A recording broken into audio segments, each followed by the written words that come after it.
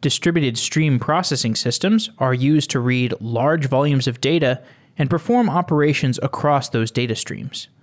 These stream processing systems often build off of the MapReduce algorithm for collecting and aggregating large volumes of data, but instead of processing a calculation over a single large batch of data like MapReduce does, these systems process data on an ongoing basis. There are so many different stream processing systems for this same use case. There's Storm, Spark, Flink, Heron, there's many others. Why is that? When there seems to be such of a consolidation around the Hadoop MapReduce batch processing technology, why are there so many stream processing systems? One explanation is that aggregating the results of a continuous stream of data is a process that very much depends on time. At any given point in time, you can take a snapshot of the stream of data, and any calculation based on that data is going to be out of date by the time that your calculation is finished. There's a latency between when you start calculating something and when you finish calculating it. And there are other design decisions for a distributed stream processing system. What data do you keep in memory? What do you keep on disk? How often do you snapshot your data to disk? What's the method for fault tolerance? What are the APIs for consuming and processing this data? Maximilian Michels has worked on the Apache Flink and Apache Beam stream processing systems, and currently works on data infrastructure at Lyft. Max joins the show to discuss the trade-offs of different stream processing systems and his experiences in the world of data processing. If you are curious about stream processing systems, we've done lots of episodes about them, and you can find all of these past episodes by going to softwaredaily.com and searching for the technologies that we discuss or the companies that are mentioned. And you can also find all of this information in our mobile apps that contain all of our episodes. You can listen to all 1,500 plus of our episodes in the apps. And if there's ever a subject that you want to hear covered, you can leave a comment on this episode or a different episode. You can send us a tweet at software_daily. We'd love to hear from you.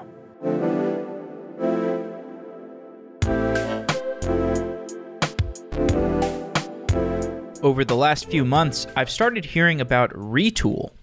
Every business needs internal tools, but if we're being honest, I don't know of many engineers who really enjoy building internal tools.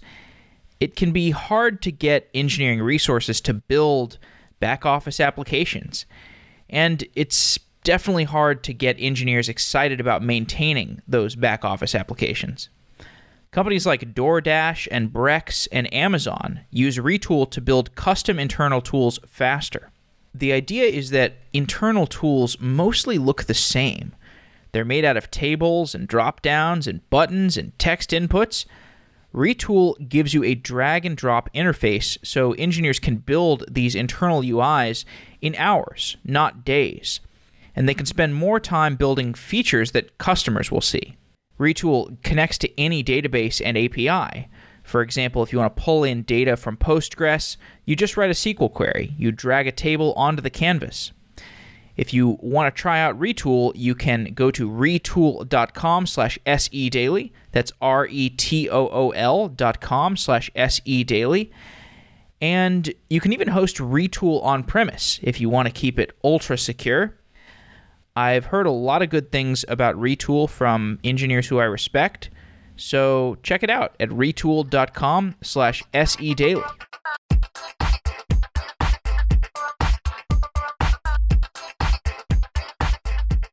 Maximilian Michels, welcome to Software Engineering Daily. Thank you very much for having me, Jeff. I'm proud to be here. Well, I'm proud to have you. And I want to talk to you about stream processing. You are something of an expert in that area. And when I started doing this podcast in around 2015, there were many different streaming frameworks that were seeing used. There was Storm, there was Spark streaming, there was Flink, there was Heron, there were several others. Why are there so many solutions for distributed stream processing? Yeah, I think that's a really good question. Actually, when I go out and give a talk about, Apache Flink or Apache Beam, or whenever I see somebody else give a talk, that question usually comes up. And it's a very good question because there are a lot of stream processing analytics frameworks out there, especially now in the open source. So I think the answer to this is that stream processing, although not like completely new technique to process data, has just in the recent years seen a huge uprise because we have the computing power, we have the data, and just the applications, the demand for applications is there, and that's why also demand for stream processing is there. So I think going back to, or just enumerating some popular frameworks, I can explain why there are so many. So first of all, Storm is probably like the oldest one that is, known in the open source. And it really became popular in 2013, 2014, and it had been around much longer. I think Nathan Martz is the name of the original creator, and he had a company called Backtype, and that company got acquired in 2011 by Twitter, who obviously had a great interest in like streaming applications. So they kind of tinkered around with it internally, and they figured it's sort of too limited because the execution model doesn't scale well enough. It doesn't provide the guarantees that they needed at scale. So they figured they just, keep the API the same, but they rebuild the internal design of Storm. And that's how they developed Heron, which first was just an internal closed source software, but was then released around 2015. And I think this is like a popular pattern. You see this also with, for example, SAMSA, Apache SAMSA, which was developed at LinkedIn, I think around the same time, and it served also like a special need for stream processing at LinkedIn, and later was, sourced. They had, slightly different requirements. They also had, Kafka coming up internally, and they were more worried about, exactly once guarantees and integrating with, Hadoop's scheduler called Yarn. And when I start talking about this, there are a lot of details to this, but I'm just going to try to keep it short. So then there's Flink, which goes back, I did some research before, it goes actually back until like 2009 as a research project at TU Berlin. Yeah. But nobody knew that back then. It was like a researcher project, But the company was created in 2014, which I was also part of for the first 2 years. And, that obviously began the rise of Flink, which I would say is probably the most sophisticated streaming framework and most complete in the open source. Maybe that's a bit biased, but I think there are good reasons for saying that. We can dive into that later. And well, it really embraced like streaming at core, built into the runtime, and could, but still could handle batch data sets, which it was used also for in the beginning. Now that everything shifted more towards streaming. Yeah, and then there's Spark, of course. Spark was, a Berkeley project, more focused on batch processing. I think Spark never really made it to stream processing to cover like everything that stream processing needs to do, because they kind of internally kept their RDD design, which is really elegant and perfect for batch, but is really hard to scale for streaming because essentially like it breaks down to having mini batches, and which are for real-time streaming applications. I mean, they come with some drawbacks, not to say you can't use it for streaming, but I think Flink has the more, without getting into the technical details, it has the more like native streaming approach, which, if I'm being honest, for some applications, although that's being addressed at the moment, it's actually worse than Spark, like batch processing. I think Spark has some advantages there for sure. Just to go and finish the circle here. So then it is Beam. And Beam is a project I'm involved with and I really love. It came out of Google and in 2014 as like Google Cloud, as the Google Cloud SDK.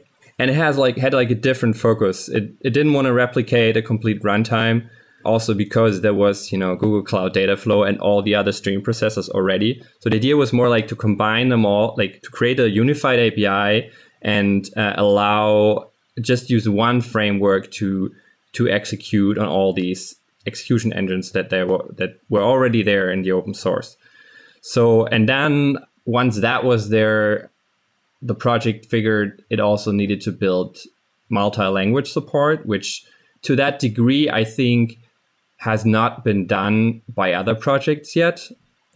So I think Beam is a really, really interesting project in that sense. Also, honorable mention to Apex from DataTorrent. I don't know if you come across it. They were also early on. I think they also got a lot of things right and had a really interesting framework for stream processing. But unfortunately, they released it to open source and the company doesn't really exist anymore behind it. So yeah, I think that's more like history now. Yeah. Well, so you've given a nice survey of all the different streaming frameworks. And I think one way to describe, I think there's no easy answer for why there are so many of these things, other than the fact that this is just a very big problem. And the idea of large distributed parallel processing over big data sets, it's such a heterogeneous problem that you're going to get a variety of different solutions because different companies are going to be looking, and different open source contributors are going to be looking at this problem from different perspectives. Now, I want to frame this conversation a little bit in terms of your own personal expertise. And you've spent a lot of time in the Flink community. You've spent a lot of time in the Beam community. So let's start by zooming on Flink and the Flink processing model. So Flink keeps all of its state in memory in order to have some low latency processing, and the system periodically snapshots the state of each of the nodes to disk. Can you give a more detailed description for what Flink keeps in memory and what Flink snapshots to disk when it's doing its processing? So I think we have to differentiate there between what Flink keeps in memory or in disk while it's processing and what is being written to disk or persisted when you take a checkpoint. Those are two different things, I would say, because when you have a streaming pipeline, I mean, the first problem you're dealing with before you want to ensure that it's exactly once and that it's checkpointed is that it's able to run, I mean, if something crashes, then yeah, you want to be able to restore. But when you run, you have a data that is in memory, obviously. Like whenever you run like any sort of application, it needs memory. So what Flink has by default, it has the user code and the application logic in memory. And like if you don't do anything, if you just want to have a like normal Java program, you would just create your variables and everything would be in memory. But Flink has like a dedicated interface that allows you to configure, after you've written the pipeline, how the application state is stored. So by default, to be more concrete, that is going to be in memory. Everything is going to be in memory. So obviously you run into problems with that. Imagine you keep, let's say, a list of users or a map of users and, session data in memory, and you have 1 million users, that could, explode and consume way too much memory. And the thing is, you don't always need, although you have the distributed model of Flink where you have a large number of instances to scale your memory, but you don't always need all the memory. So what Flink actually has and what you can configure is called a state backend. You can configure the state backend to store or flush memory to disk whenever necessary. This is implemented with RocksDB, but this is a technical detail.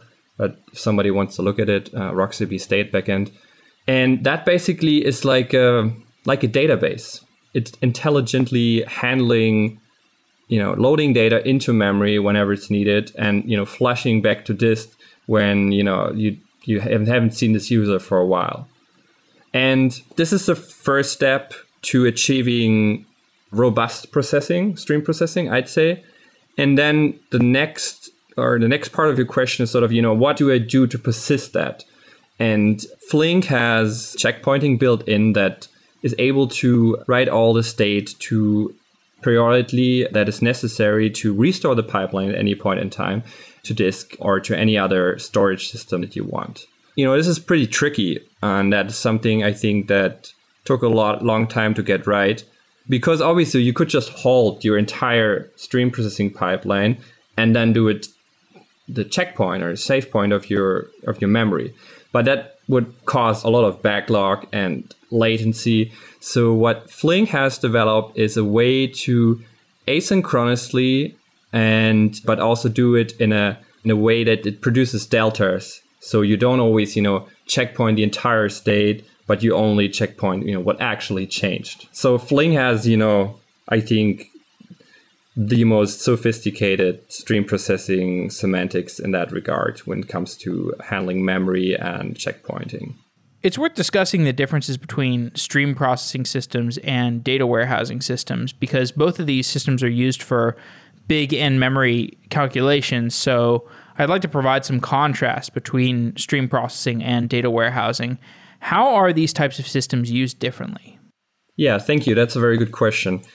So I think stream processing and data warehousing are not fundamentally different, but data warehousing is a more complete framework for loading data, aggregating data, analyzing it, and transforming it.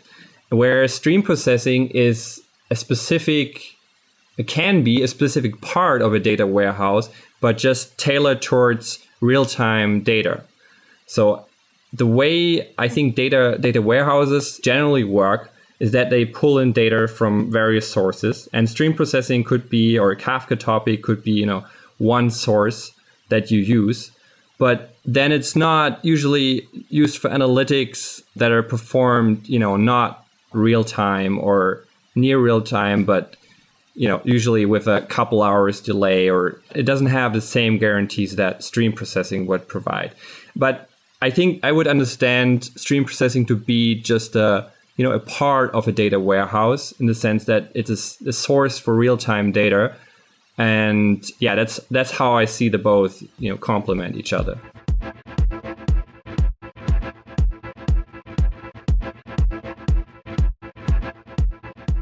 The start of the new year is a great time to evaluate your career. It's a time to consider your salary. It's a time to consider your job, or maybe consider changing your entire career path. Seen by Indeed provides a path to new career opportunities while reducing the pain of the traditional job search process. Seen puts tech candidates in front of thousands of companies like Grubhub, Capital One, and PayPal across more than 90 cities. Just create your profile from your resume and they'll match you to the right roles based on your needs. Every Seen candidate also gets free access to technical career coaching, resume reviews, mock interviews, and even salary negotiation tips to seal the deal. Join today and get a free resume review when you go to beseen.com/daily. That's beseen.com/daily, DAILY. Seen by Indeed is a tech-focused matching platform. If you're ready for a new job, you're ready for Seen by Indeed. Join today and you get a free resume review when you go to beseen.com/daily. That's beseen.com/daily. Thanks to Seen by Indeed for being a sponsor of Software Engineering Daily.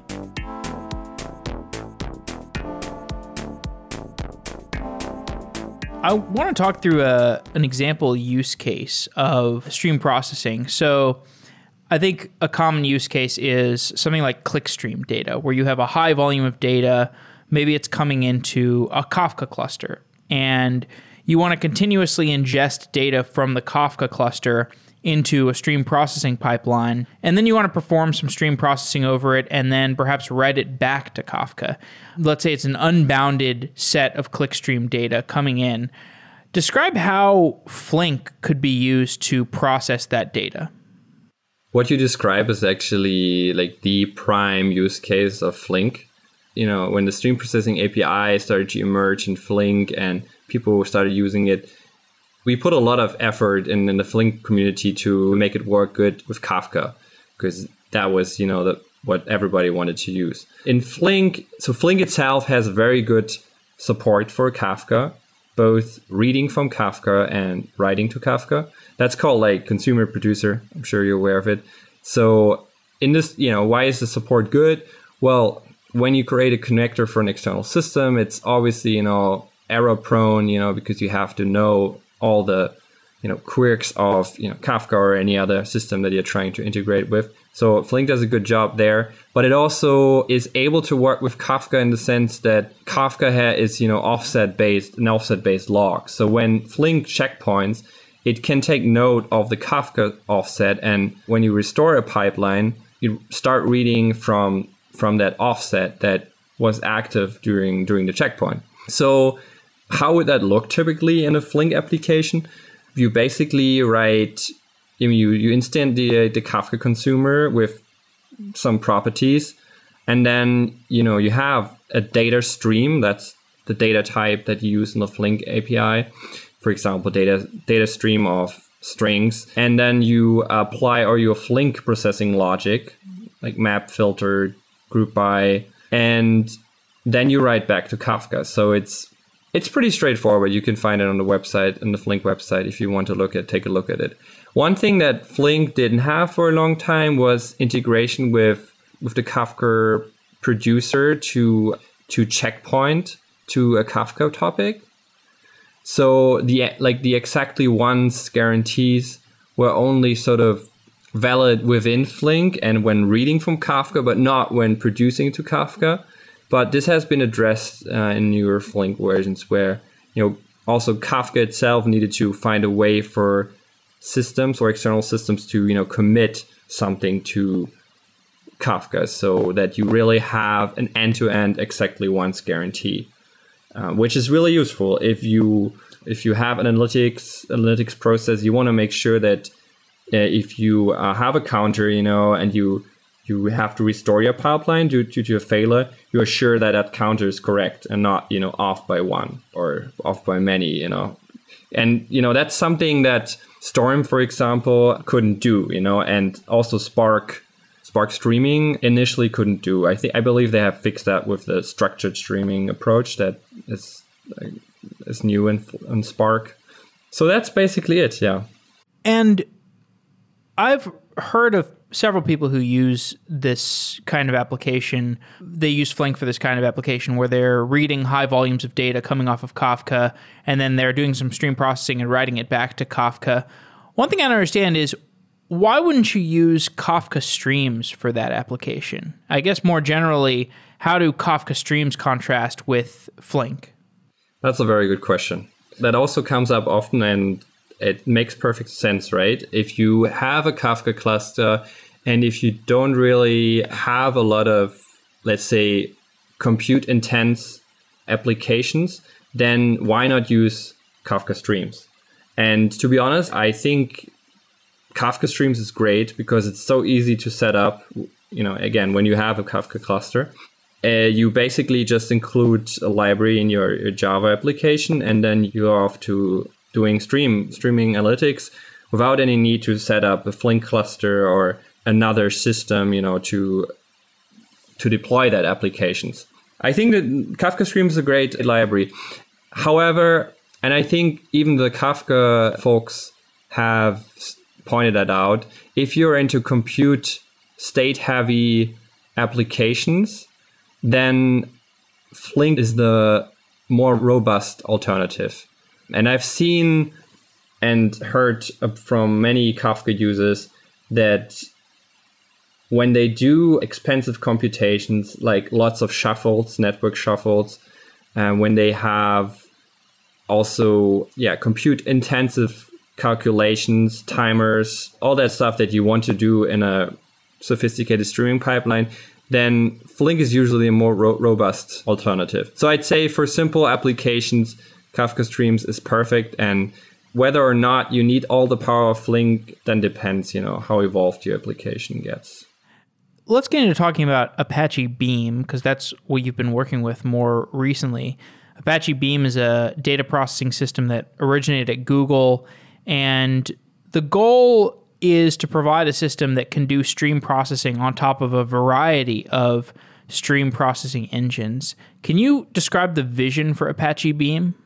So Beam, the vision of Beam was not to create another open source framework and runtime that, we have already so many of.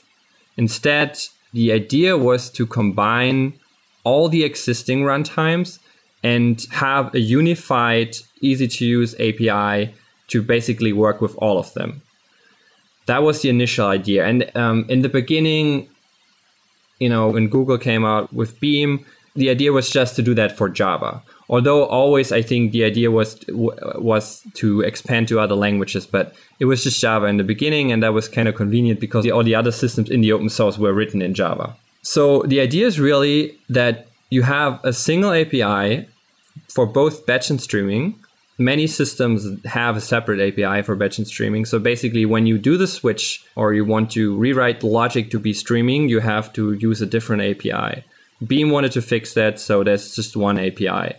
And you use that API to write it, and then you just basically provide a flag during execution saying, hey, I want this to be run on Flink or Google Cloud Dataflow or Spark. And then we ensured that the execution works the same on all of these by a very extensive set of tests that we have inside Beam. They're called validates runner. And they basically check for all the features that Beam has and ensures that the runner supports it. I should probably tell you what a runner is. A runner is basically the part of Flink that does the translation. Beam, I mean, from Beam to the execution engine that you choose to run your Beam program with.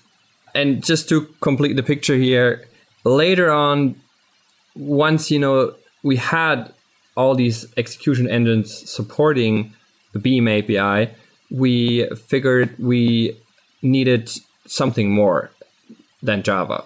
So yeah, Google came out with the Python API and supported that in Google Cloud Dataflow. And then it took, now about 2 years to have a full runtime support for supporting multiple languages. So we have Python and Go now, and Java, of course. And we have managed to rewrite most of the runners so that they support all these languages. And I think that's something that gets me really excited, because being able to use Python, for instance, unlocks a completely new set of applications. Because we have all these libraries like NumPy, Pandas, TensorFlow, all these people who love to write Python, but they just hate Java, or, it's too complicated for them, and they just want to get their work done. So now we have a Python API which supports stream processing with Beam. So I think that's one of the most exciting things in Beam today.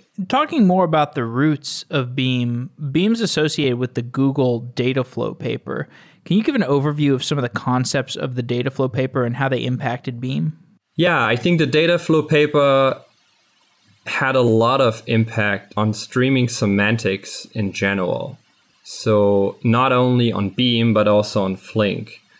So back in 2014, when Google came out with the Cloud Dataflow SDK, Flink was building or finalizing their streaming API. It was not so 100% clear, what is stream processing even? Storm tried to do it and had very quirky API, let's say. I mean, most people don't find it very intuitive. So it was not clear, what should you be able to do in a streaming pipeline. That Dataflow paper basically described the model or the semantics that a stream processing system should, support. So in that, there are things like parallel collections. How is, data distributed when you process in the cluster? There's all the operations that Beam supports, like parallel do, which is basically the functionality where you put your code in Beam. It has, support for, or it describes how timers work. Basically, where you can, when you see an event, you can set a timer to be, notified once a certain time has passed or an event arrives. And it has watermarks, which are an important concept that, both Flink and Beam adopted. Maybe we should explain what watermarks is. Sure, yeah, go ahead. So a watermark is sort of, many people don't find it that intuitive, but I think it's not that hard to explain. So in stream processing, when you read data and you want to associate time with that data, you could just take the current time that you're seeing on the machine, right? But, when you have a set of machines, then, they might not be in sync with time. So that's sort of inconvenient. And also, the time on your machine doesn't really have anything to do with, with the data itself. Most data usually has a timestamp associated. So you want to be able to use that timestamp. And because time is kind of a relative, when you process fast, if you use processing time or time on your computer, then, you process fast, then less time elapses. If you're slow, then time elapses slower, from the application perspective. So what watermarks are, they are basically a time indicator within a streaming application. So what that means is the watermark passes from the source where we ingest your data throughout the entire pipeline. And the sources basically, they send out these watermarks priority when they think they have seen all data for a particular time span that you're interested in. So basically, theoretically, you could wait forever, because you could always receive some data at the latest timestamp. But the watermark basically tells you, okay, now I'm confident enough that the time is now, I've seen enough timestamps where my data is, at 10, and now I'm sending out a 10. So that kind of triggers that allows all the operators who might be holding back data, waiting for timestamp 10 to then kick off their execution. Another concept that is in that paper, which I should mention, is windowing. And that's basically the idea that you group your data according to time or number of elements. Usually it's time, and that's where the watermark also comes into play. So for example, early systems like Storm, there was no notion of a window. You would just, receive all your data, and then you could do whatever with it. You could implement your own logic. But in Beam or Flink, we have windows which allow us to group data and allow for the execution to only kick off when we know that we have received all the data for a particular time span for a particular user. The windows are not only by time, but also by key. If the data is, partitioned, then we also have by key. So let me give an example to explain what that means. So let's say I have a click stream and I'm trying to count how many users, how many links were clicked for every user. Let's say I want to do that. So, and I want to do that, for the last hour, let's say, or for the last minute, let's say. So I would just, receive all the click events that users produce from a Kafka topic, for instance. And then I would define a 1 minute window and, use the user ID to partition the data. And when I receive the watermark, and I just check, or Flink's internally checks that if 1 minute has passed, and then I receive all the events that were produced within that minute, and I can, calculate, I can just count them and emit the count for the user. And then I could have a nice dashboard telling me, this user, clicked on most links or something like that. I could rank them. So that's one example how windowing would work. So do watermarks define the windows? Watermarks are like a time indicator. And to give a better example there, I think to understand watermarks, you need to also understand event time versus processing time. So the processing time is just the time you are seeing on your computer while you're processing data, and the event time is the time that is contained in your data itself. So what the watermark does, because we don't have, this natural notion of time progressing in event time, just not like a clock, always progresses in processing time, because we need a way to tell, what time it is. And that's what the watermark is. So the watermark is basically sent from the sources through the entire pipeline, and it can be held back. If we are currently doing processing in one of the operators, it might be held back for the downstream operator. So it basically traverses through the pipeline and tells, for example, window computation when it has seen all the data for a window time span.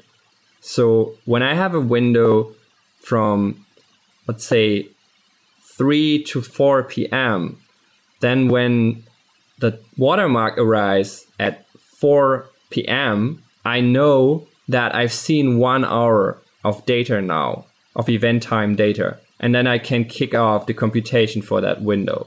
That's basically what a watermark does.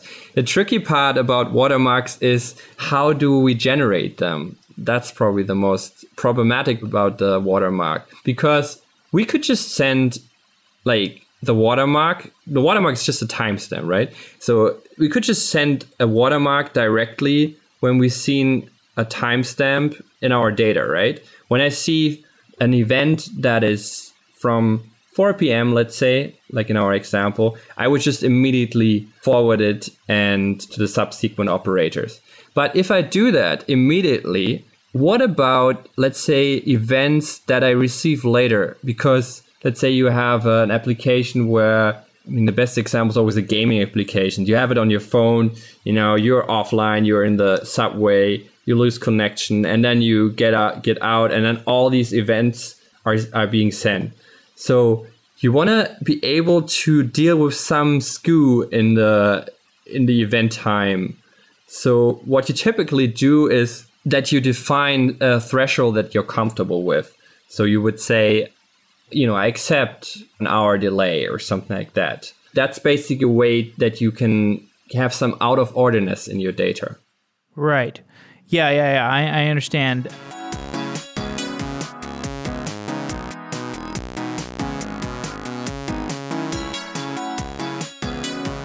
When you start a business, you don't have much revenue. There isn't much accounting to manage, but as your business grows, your number of customers grows.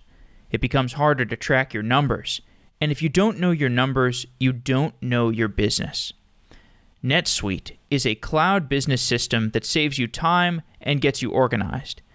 As your business grows, you need to start doing invoicing and accounting and customer relationship management. NetSuite is a complete business management software platform that handles sales, financing, and accounting, and orders, and HR. NetSuite gives you visibility into your business, helping you to control and grow your business.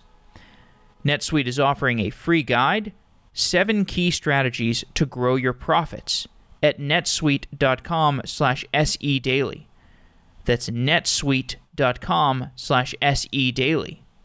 You can get a free guide on the 7 key strategies to grow your profits. As your business grows, it can feel overwhelming. I know this from experience. You have too many systems to manage. You've got spreadsheets and accounting documents and invoices and many other things. That's why NetSuite brings these different business systems together.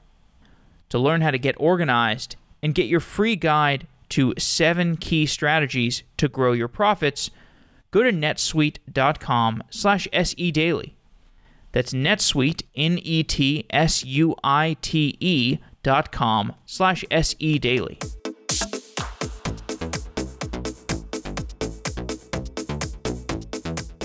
Talking more about what Beam actually does. So Beam is a system for being able to express a data pipeline and choose different underlying execution engines. Why would I want to choose different underlying execution engines?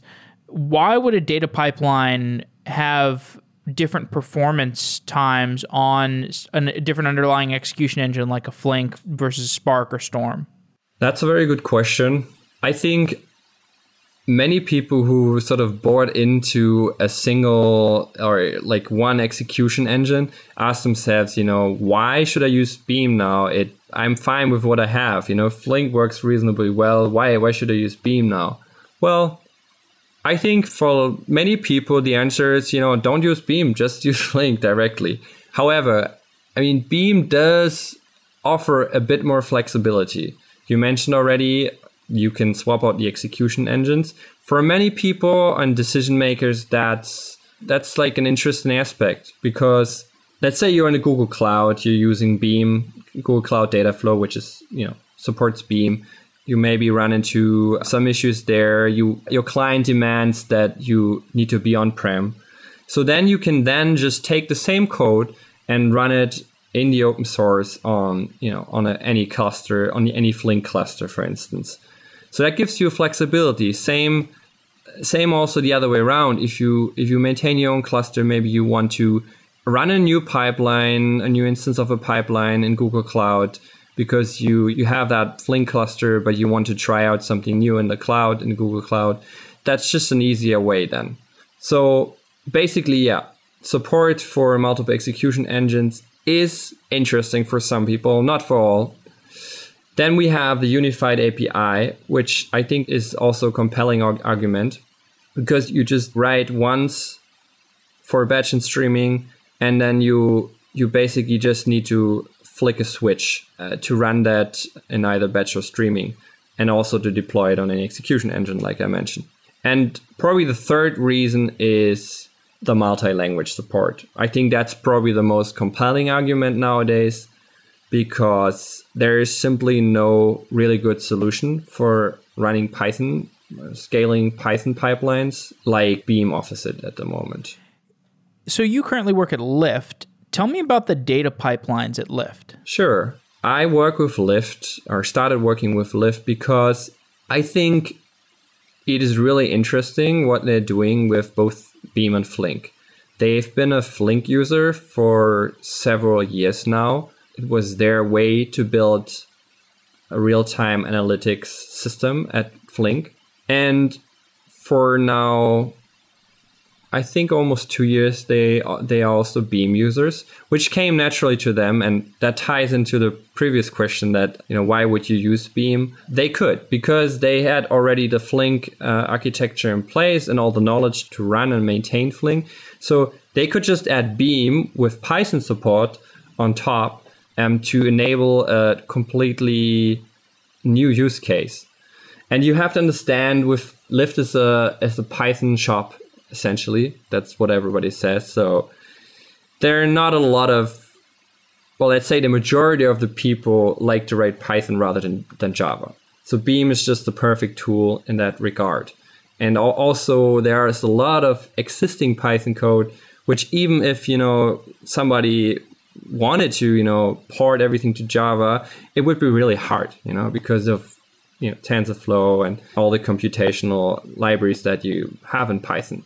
I think a lot of frameworks in the past tried to implement Python support, but usually did it in a way that it would, for example, use Jython, like Java execution of Python code, which never really supported all the use cases, because in Python you have these C libraries like TensorFlow and NumPy, which require a native Python interpreter, the C Python interpreter. And Beam could do it, so that's why Lyft started using Beam. To be honest, I don't have full insight in, all the different teams, what they're doing. Not even sure if I'm allowed to talk about this, but I know Flink is used for, any kind of real-time analytics. So they use also Flink SQL. So they have then various basically built an easy way to deploy SQL applications to get real insights into the driving data, for example, all the data that Lyft collects. I can't really go into details there, but I can talk a little bit more about Beam. So the Beam layer at Lyft is responsible for the real-time price factor calculation, basically. Lyft has also given talks about this in the past. So basically what we do is we get all this data at Lyft, and to accurately predict then basically the price factor for a given region that somebody wants to go to or is ordering a Lyft from, we take this data, we do feature generation, model training, and model execution. Basically what many other companies do also these days. But it's pretty exciting for Lyft, because before they were operating on a Python legacy stack, which can't really tell you too much, but it's basically a pile of scripts which is deployed via Airflow. And so Beam is a more scalable way to deploy these price factor calculations, and also enables real-time price calculation, which before the model could be old and based on old data. So now we have real-time prediction of the price. Cool. So as we begin to wrap up, let's zoom out. Tell me about the other areas of the data engineering ecosystem that are interesting to you. Yeah, I think I'm particularly interested in the Kubernetes community. I think what they've done is remarkable. A couple of years ago, there were technologies like Mesosphere, the company, and DCOS, their product, which still exists today. It's a good product for sure. And there was Docker Swarm. Yeah, there's definitely a bit more competition, but Kubernetes seems to have conquered them all. It's just a huge community, and it's just something I just find the tech impressive and exciting to see this becoming mainstream, that every company has their Kubernetes cluster. I think working with it, there's still a lot that could be easier to configure and to set up. And it would be really interesting to see the community build a layer on top of Kubernetes, where it's not just some infrastructure tool, but I guess that goes into the direction of serverless. So make it really easy to deploy your functions, to define dependencies between functions and data, and make it really easy to deploy that. I think we see this already, but I want to see this become a bigger pattern. And that's also something where I think Beam and Flink could improve. And I'm seeing actually both projects doing something in that regard. Flink with SQL, Beam also has SQL, by the way, which works quite similar. So that enables analysts who are not, programmers to do analytics themselves. I think that's great. And Flink has moved into the direction of stateful functions. Maybe you have heard about this. It's a kind of new way to write Flink applications where you basically compose it out of functions that talk to each other, which is also, I think, it might be a better or more comprehensible way to write streaming applications in the future. We have to see. Really, I think these days, being a, let's say, engineer that is, involved a lot with architecture and hard to get around concepts for average users, I really wish using all these products would be much, much, much easier. I'm really just sometimes ashamed how hard it is to use this stuff. I mean, when you know it, it's not hard, but when I see people, struggling with it, I always wish things would be easier. So I think we can do a lot there to improve. Max, thanks for coming on the show. It's been great talking to you. Thank you, Jeff, for having me.